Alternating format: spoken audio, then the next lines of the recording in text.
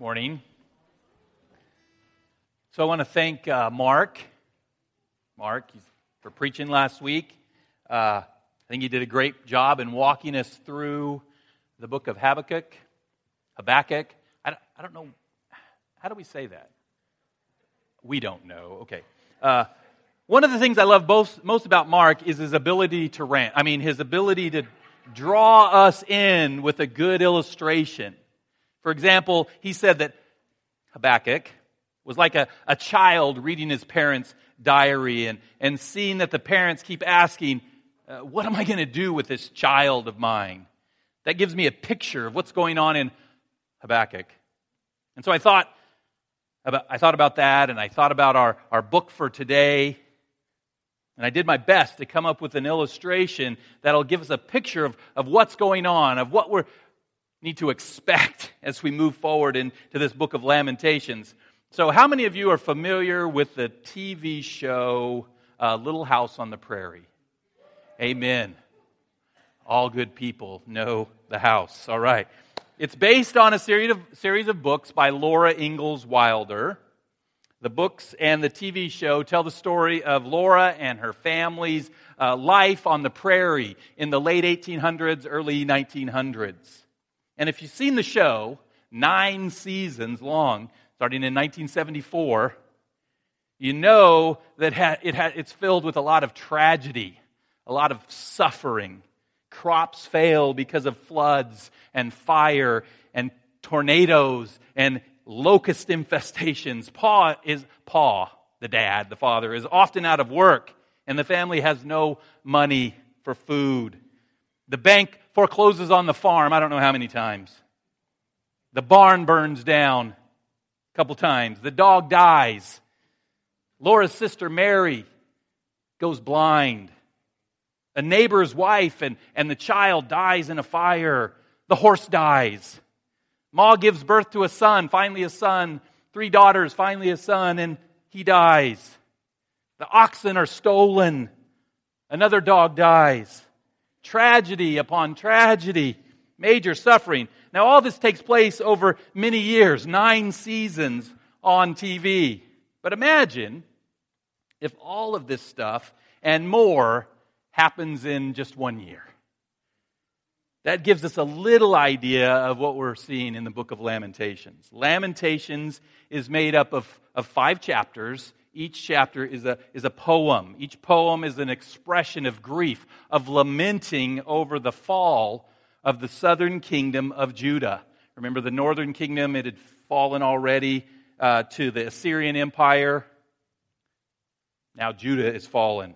Specifically, this is lamenting the fall of the city of Jerusalem. Jerusalem is personified throughout the book as a her, as a she, and she's devastated. These poems are probably written by the prophet Jeremiah, the weeping prophet. Remember, he prophesied, and then he witnessed. He lived during this time period. He witnessed the southern kingdom of Judah fall. We saw this a couple weeks ago. God, through the prophets, had warned his people to turn from their sin, to turn from their idolatry, to turn from their immorality, to repent and to turn back to God. But the people refused to repent over and over, chance after chance. And even though God was patient with them, in 586 BC, his patience ran out. God raised up a pagan king, Nebuchadnezzar of Babylon, to discipline his people. Nebuchadnezzar came in, his armies destroyed Jerusalem. He devastated both the land and the people. And the book of Lamentations vividly describes this destruction and devastation. It laments the suffering of God's people. But it does more than that. It's not just a book on suffering. Lamentations is also a book of hope. In the middle of the grief and sorrow and suffering, we find hope. Actually in the middle, in chapter 3. So there's poem, destruction, chapter 1, chapter 2, chapter 4, chapter 5. In the middle, there's hope. Probably the only verses most of us are familiar with in the book of Lamentations are in chapter 3, verses 22 through 24. The steadfast love of the Lord never ceases. His mercies never come to an end. They are new every morning. Great is your faithfulness. We sang about it. The Lord is my portion, says my soul. Therefore I will hope in Him. Lamentations gives God's people hope in the midst of their suffering. And that's something we all need, right? As we experience suffering in this life, we need hope.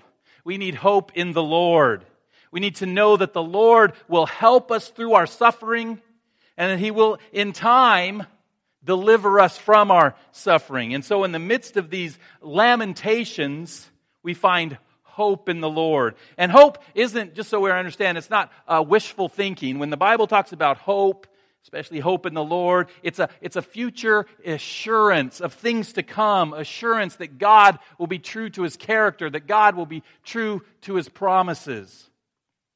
But before we get to the hope, we need to back up and we need to begin by examining their suffering.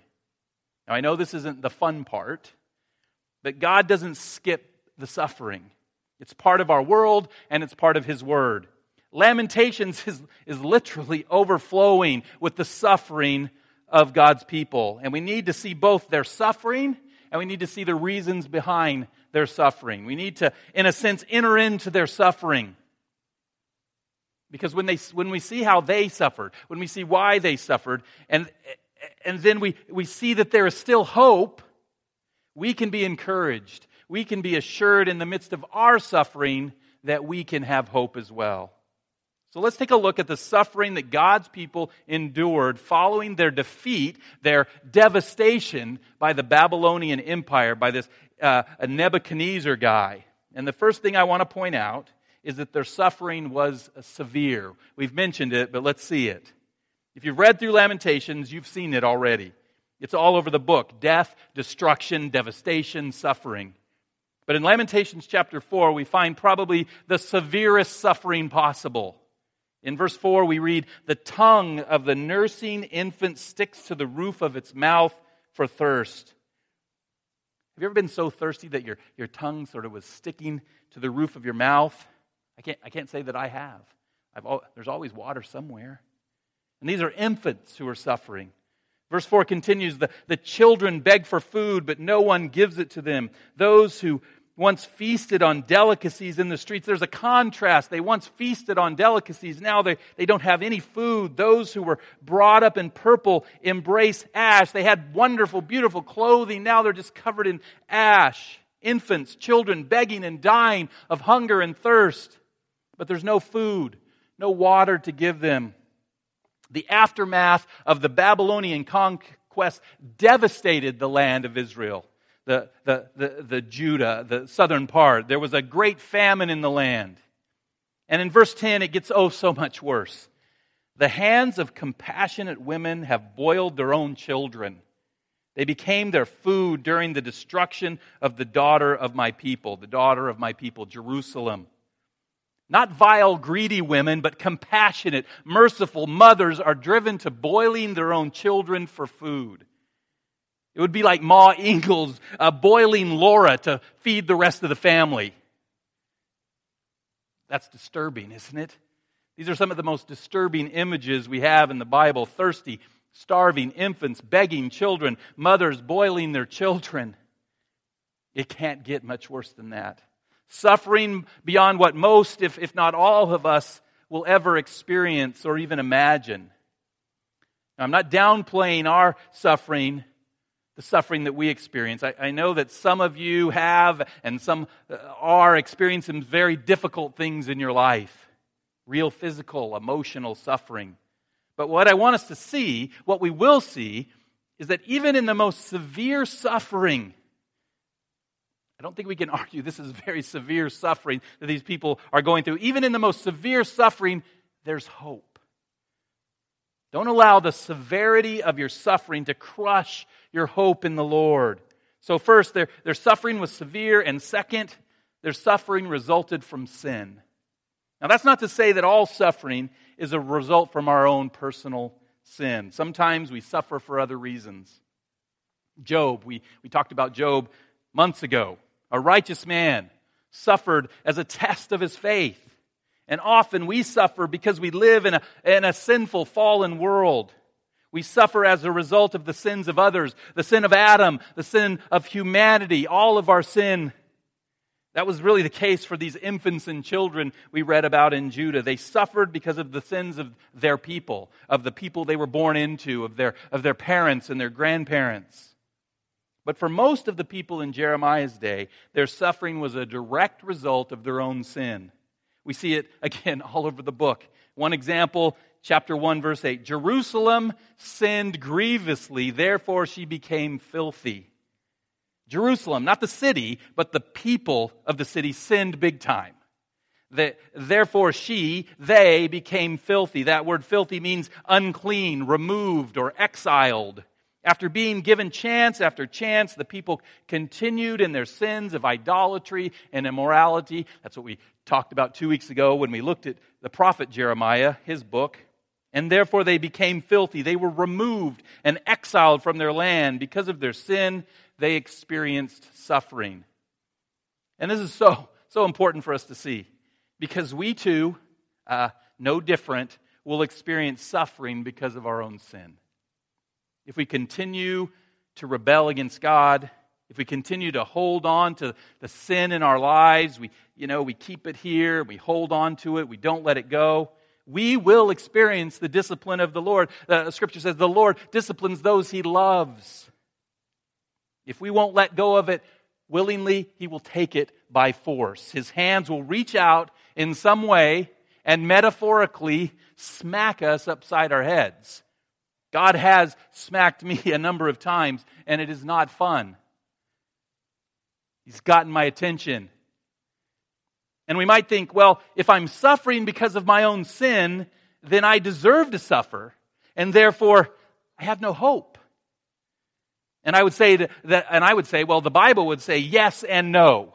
Yes, we deserve to suffer. Lamentations 1:18 says about their suffering, the Lord is in the right.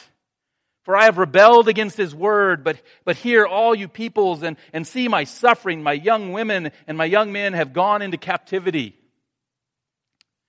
Speaking metaphorically, Jerusalem. The Lord is right to cause the suffering of His rebellious people. Their suffering is just. It is deserved.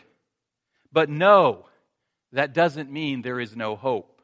Even for those, even for you, even for me, who suffer because of our own sin, there's still hope in the Lord. So their suffering resulted from their sin, and their suffering was under God's sovereignty. This is sometimes hard for us to take or understand, but it's all over this book.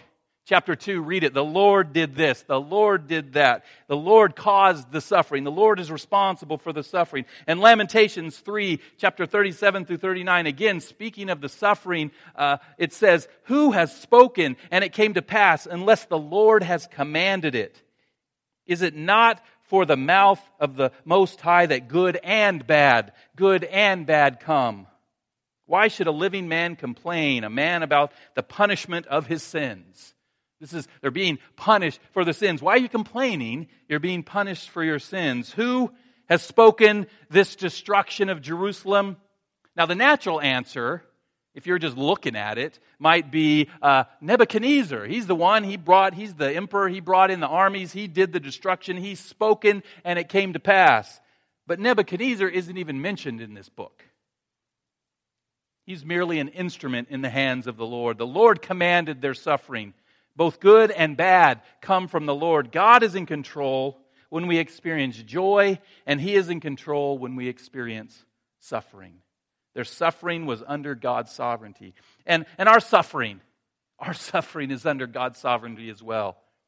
All things are under the sovereignty of the Lord. And we might think that we can't have hope because the one who's allowing, the one who's causing our suffering, how can we have hope in the one who's in control and allowing us to suffer? But in reality, He's the only one we can have hope in. It's like, sorry, I don't know if this is a good illustration. I'm trying to be too much like Mark today. Here we go. It's like if I were a MMA fighter. Don't laugh. Come on. That's funny. Who's one of the, I don't know. Who's one of the top MMA fighters? Come on, somebody's got to know. Conor McGregor. Is that his name? Okay. I thought it was Colin Reese. I don't know. So, just kidding. Joke. I could use, anyway, if I were in some cage fight, and I don't know how these work, but some cage fight with Conor McGregor, no referee to help me, no bell, and he's just destroying me. One kick, one punch, everything. I'm close to death. He's pinned me down, twisting my arm, causing me to suffer. My only hope is in Conor McGregor. My only hope is that he will stop, that he will relent, because he's in total control. And on a much grander scale, God is in complete control of our lives. He's in complete control of the world. He is our only hope in the midst of our suffering. He is our only hope for future relief. Therefore, getting angry at God in the midst of your suffering may be natural, but it's not very beneficial. Crying out to God in repentance might be the best thing to do. So third, their suffering was under God's sovereignty. And fourth, their suffering caused skepticism. I got all 4 S's in there. I'm very proud of me.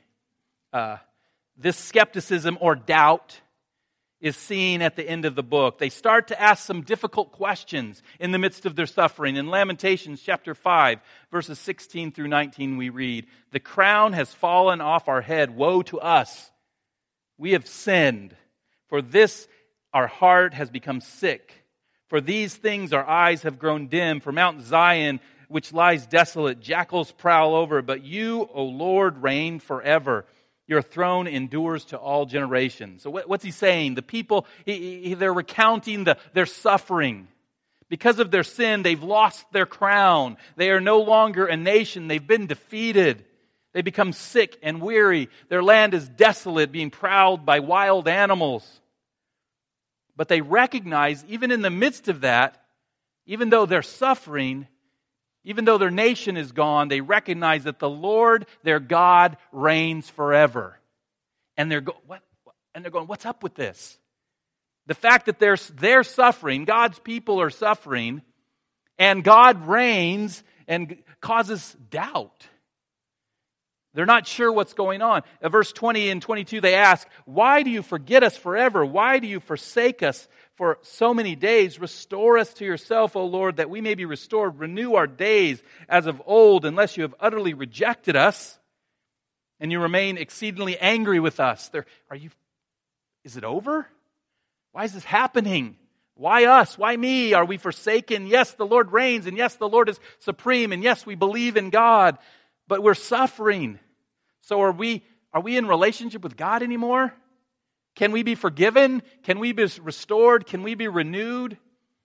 And these are reasonable questions to ask. For this people, everything is gone. There's no longer any Jerusalem, no prophets, no priests, no sacrifice, no temple, no king, no food, no water, no nothing. Are the covenants destroyed? It seems like everything God has promised to Abraham and to Moses and to David is gone. Because of their sin, they've forfeited their relationship with God, it seems. And their skepticism is relevant for us today. Because there are many of us who would say, we've made a mess of our lives. We've sinned and feel as though we can no longer have relationship with God. Maybe this is true for some of you. You can remember a time when you felt close to the Lord. There was intimacy there, but because of your sin, you no longer feel the same way. You're distant from God. Maybe you're suffering for your own sin. You can remember a time when you felt close, but it's no more. And you're asking the same questions as God's people in the book of Lamentations. Am I forgotten? Am I forsaken? Can I be restored? Can I be forgiven? Really, the question you're asking is there any hope for me? And you're not sure. But as we'll see, the answer is yes, there is hope. Not hope in your circumstances, not hope in your suffering, not hope in yourself or anything about you, but hope in the Lord. So let's look at this hope in the Lord. dealt with the suffering. We've seen the suffering. Now let's engage in their hope. I want us to look closely at the hope they find in the midst of their suffering. Let's first look at the context again. Let's get the context. Lamentations chapter 3. So we're going to get to verses 22 through 24 in just a second. Back up. Lamentations 3:18 through 20. Jeremiah is recalling the suffering. My endurance has perished. So has my hope from the Lord. I can't take it anymore. I have no more hope. Remember my affliction and my wanderings, the wormwood or poison and the gall. My soul continually remembers it, and it's bowed down within me. He's at the end of his rope. He's been beaten down. No more endurance. Hope is gone. He cries out to the Lord, but there's no answer. He's experiencing great suffering. He's seeing the suffering of his people. And then in verse 21 we read, but this is so cool. He says, but this I call to mind, and therefore I have hope. But this I call to mind, and therefore I have hope. In the midst of a hopeless state, he just said, I have no hope. In the midst of a hopeless state, he remembers something. This comes to my mind, and I have hope again. What is to remember? Now we come to the famous verses we read earlier. Lamentations 3:22. The steadfast love of the Lord never ceases. His mercies never come to an end. They are new every morning. Great is your faithfulness. The Lord is my portion. My soul, says my soul, therefore I will hope in Him. What hope do we have in the midst of suffering? Hope in the Lord. Why? For beautiful, life-changing, mind-altering, hope-filled, true reasons. First, their hope is in God's steadfast love. The steadfast love of the Lord never ceases. We've come across this phrase in our study through the Old Testament before. Steadfast love. It's all over the Old Testament. It's the Hebrew word hesed. It's a supercharged, it's a supreme love. It includes the idea of it's long-lasting, just within the word, steadfast. It's enduring, it's kindness, it's goodness, it's care, it's caring for the individual more than you care for yourself. It's a covenant-keeping, promise-keeping love. I will keep my promises to those I love. Even though it looks like, at this point in history, the covenants are done. The covenants that we've been looking at over these past couple months, the covenant-keeping love of the Lord, but the covenant-keeping love of the Lord never ceases. Even when people sin and fail, God's love will never fail. And we need to understand, what we need to understand is that God's steadfast love is ununderstandable. I don't know if that makes sense, but I hope you got it. There is no explanation for it. Outside. The explanation is God. Because in reality, the objects of His love are a sinful, rebellious people. They were then and they are now. Why does the Lord love His people? Why does He love sinful, rebellious people? Israel. Why does He love you and me? Clearly not because of who we are, not because of what we do, but because of who He is. His nature is love. God is love. That's the explanation. I don't understand it. That's it. We need to get this. God's love for us is not based on us. If it were, it could never be steadfast. It would definitely cease because who we are and what we do is not consistent. It is often sinful and often ugly, often unlovable. But God's love is not based on us. It's based on Him. On the one who's consistent and beautiful, and therefore His love can be steadfast, never ceasing. The steadfast love of the Lord, it never, ever ceases.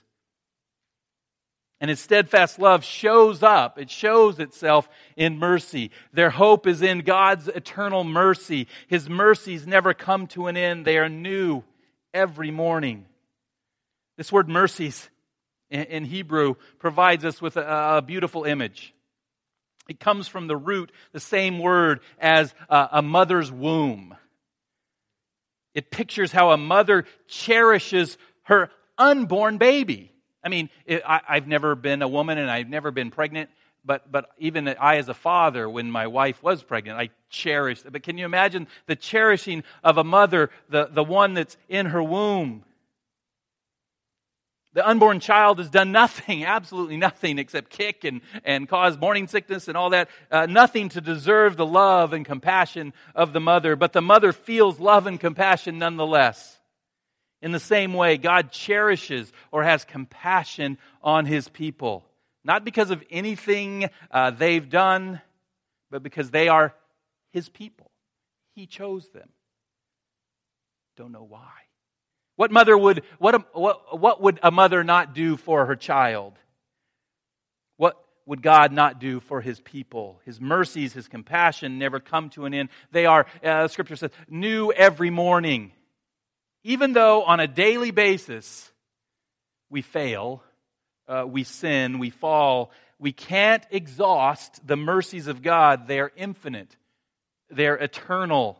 Each morning as we wake and begin a new day, the mercies of God, the compassion. So this word mercy is just the compassion, God's acting out of love in our life, His compassion and care for us. His compassion surrounds us and stands ready to forgive again and again and again. And that is such good news. We can never exhaust the mercies of God. Now, some of us try. We do our best to try, but we can never exhaust the mercies of God. 15th century Anglican theologian Richard Sibbes said, "There is far more mercy in Christ than there is sin in us." Think about that, and thank God for that. His mercies never come to an end, therefore we can hope in Him. And that hope is sure. It's a sure hope. It's not a maybe hope. Maybe I'll experience God's love and mercy. It's sure because third, their hope was in God's great faithfulness. Great is your faithfulness. We sang about it. The one consistent thing about us humans, is that we are never consistent. Our faithfulness is questionable at best. We promise one thing, and before the sun sets, we've broken that promise in one way or another. But not so with God. Every single promise God makes is sure and true and everlasting. Every single promise that He makes, every single promise that He has made, He will keep. Not one single promise of God will fail, will go unanswered. So yes, we can trust in His steadfast love to never cease. We can believe in His mercies that will never come to an end because great is His faithfulness. And out of His love and mercy and faithfulness, we have hope in God's abundant provision. Verse 24 says, "The Lord is my portion, my provision, says my soul, therefore I will hope." He's saying that the Lord has and will provide whatever He needs. He will go to the Lord to find love and mercy and faithfulness and forgiveness. He will take hold of the Lord. He will, as the imagery of Ruth is, he will hide under the wing of the Lord. And that gives him hope. Remember in verse 18, the same writer said, "My endurance is perished, so that my hope, so as my hope for the Lord, from the Lord. My hope, I have no more hope." And now he says, "Therefore I will hope in Him." Hope is restored. No hope in verse 18, abundant hope in verse 24. And the only thing that's changed, is not his circumstances. What's changed is his mind, his understanding, his thinking, his remembering who the Lord is. He's no longer dwelling on, he's no longer thinking about his suffering. Instead, he's meditating on the nature, the attributes of God. Now, I'm not advocating the power of positive thinking. That's not what this is. This is the power of believing in the power of God. The power of believing in the promises of God. He's trusting in the love of God, which never ceases. He's trusting in the mercies of God, which are eternal, never-ending, new every morning. He's trusting in the great faithfulness of God. And he's trusting in the provision of God. This is not wishful thinking. This is trusting in the truth of who God is. And therefore, in the midst of his suffering, he's experiencing this hope in the Lord. It's like there's suffering all around it, but I have internal hope, peace in the Lord. So in the midst of our suffering, when we feel far from God because of our own sin, when we're experiencing the discipline of the Lord, the solution is not try to get your act together so that God will like you better. Not possible. The solution is to get your mind right about who God is and what He offers you. The answer is God Himself. The answer certainly involves some personal repentance, but more importantly, getting your mind right and returning to the Lord, trusting the Lord to be who He is. This returning to the Lord in the midst of suffering is pictured beautifully in the New Testament. Most of us know the story. Jesus tells the story of the prodigal son. You remember he walked out on his father, sin. He took his inheritance and squandered it away, sin. Oh, he lived well for a while. Sin is pleasurable for a season. But eventually, he found himself in the midst of suffering. And it wasn't until he was sharing food with some pigs that he came to his senses, right? The prodigal son remembered who his father was. And that gave him at least a glimmer of hope in the midst of his suffering. And so not totally sure what he would find, in desperation, with some skepticism, he returns home. But what he found was far beyond what he could have ever hoped for. He would have been happy being a servant in his father's house. But upon his return, he found a father whose steadfast love had never ceased, whose mercies had not come to an end, whose faithfulness was great, and whose provision continued on. He found a father who rejoiced in his return, celebrating his return to the family. And that's the kind of God, the kind of Father we have. That's the kind of Lord that we can put our hope in. That's the Lord we can turn to in times of suffering. Even suffering due to our own sin, we can turn to the Lord in repentance, knowing that His mercy, His love, His mercy, faithfulness, His provision, that He will rejoice at our returning, welcoming us back into relationship with Him, because the steadfast love of the Lord never ceases. His mercies never come to an end. They're new every morning. Great is your faithfulness. And this hope that we just read, not just here, but in other places, but this hope is found in the Old Testament book of Lamentations. This hope is expressed by an Old Testament saint living in has to be one of the worst, most difficult, devastating, destructive times in his people's history. And if he could have hope in this kind of hopeless situation, how much more hope should we have as we come to the communion table, the Lord's Supper this morning? We're not in this situation. We're in a different situation, folks. As we remember and celebrate the sacrifice of the Lord Jesus, that the Lord Jesus made for each one of us, I want us this morning to experience our hope in Christ. Because it's in Jesus Christ that we find this ultimate fulfillment of Lamentations chapter 3, 22 through 24. In Christ we can enter into true hope in the Lord in every area spoken of in these verses. First, in Christ we experience the steadfast love of the Lord. John 3:16 says, "For God so loved the world that He gave His only Son, that whoever believes in Him should not perish but have eternal life."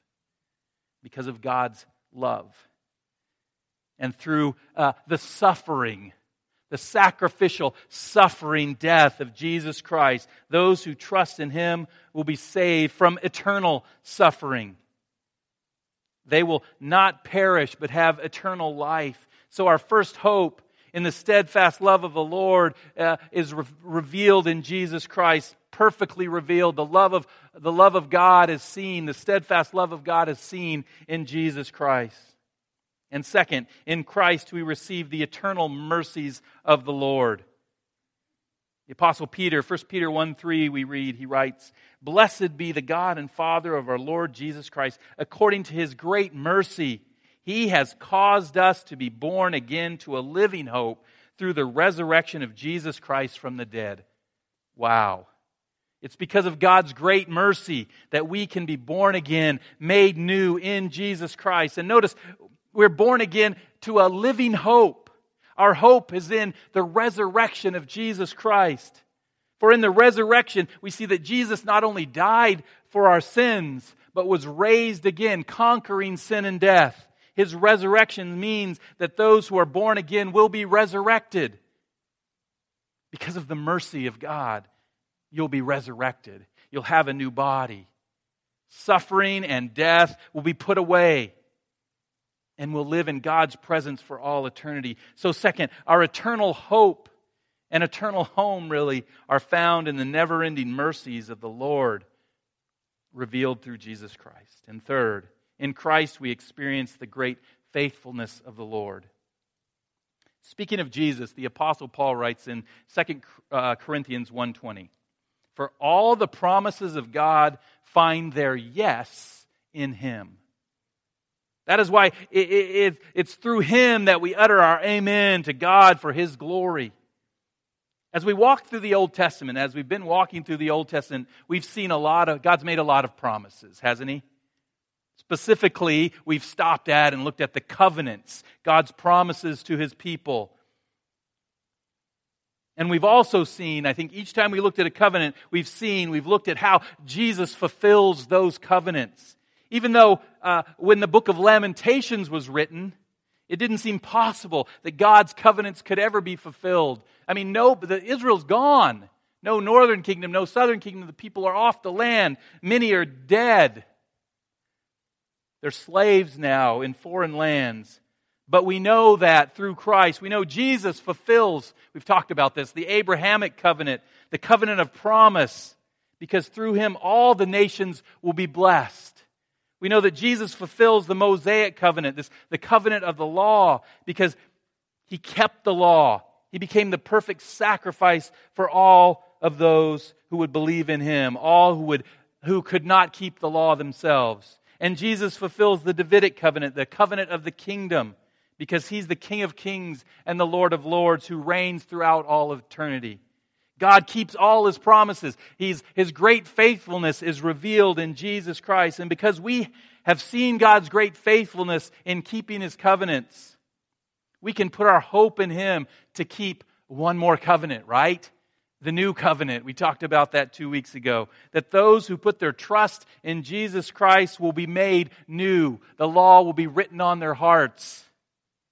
That we will be welcomed into relationship with God, that each of us can have an individual, personal relationship with God.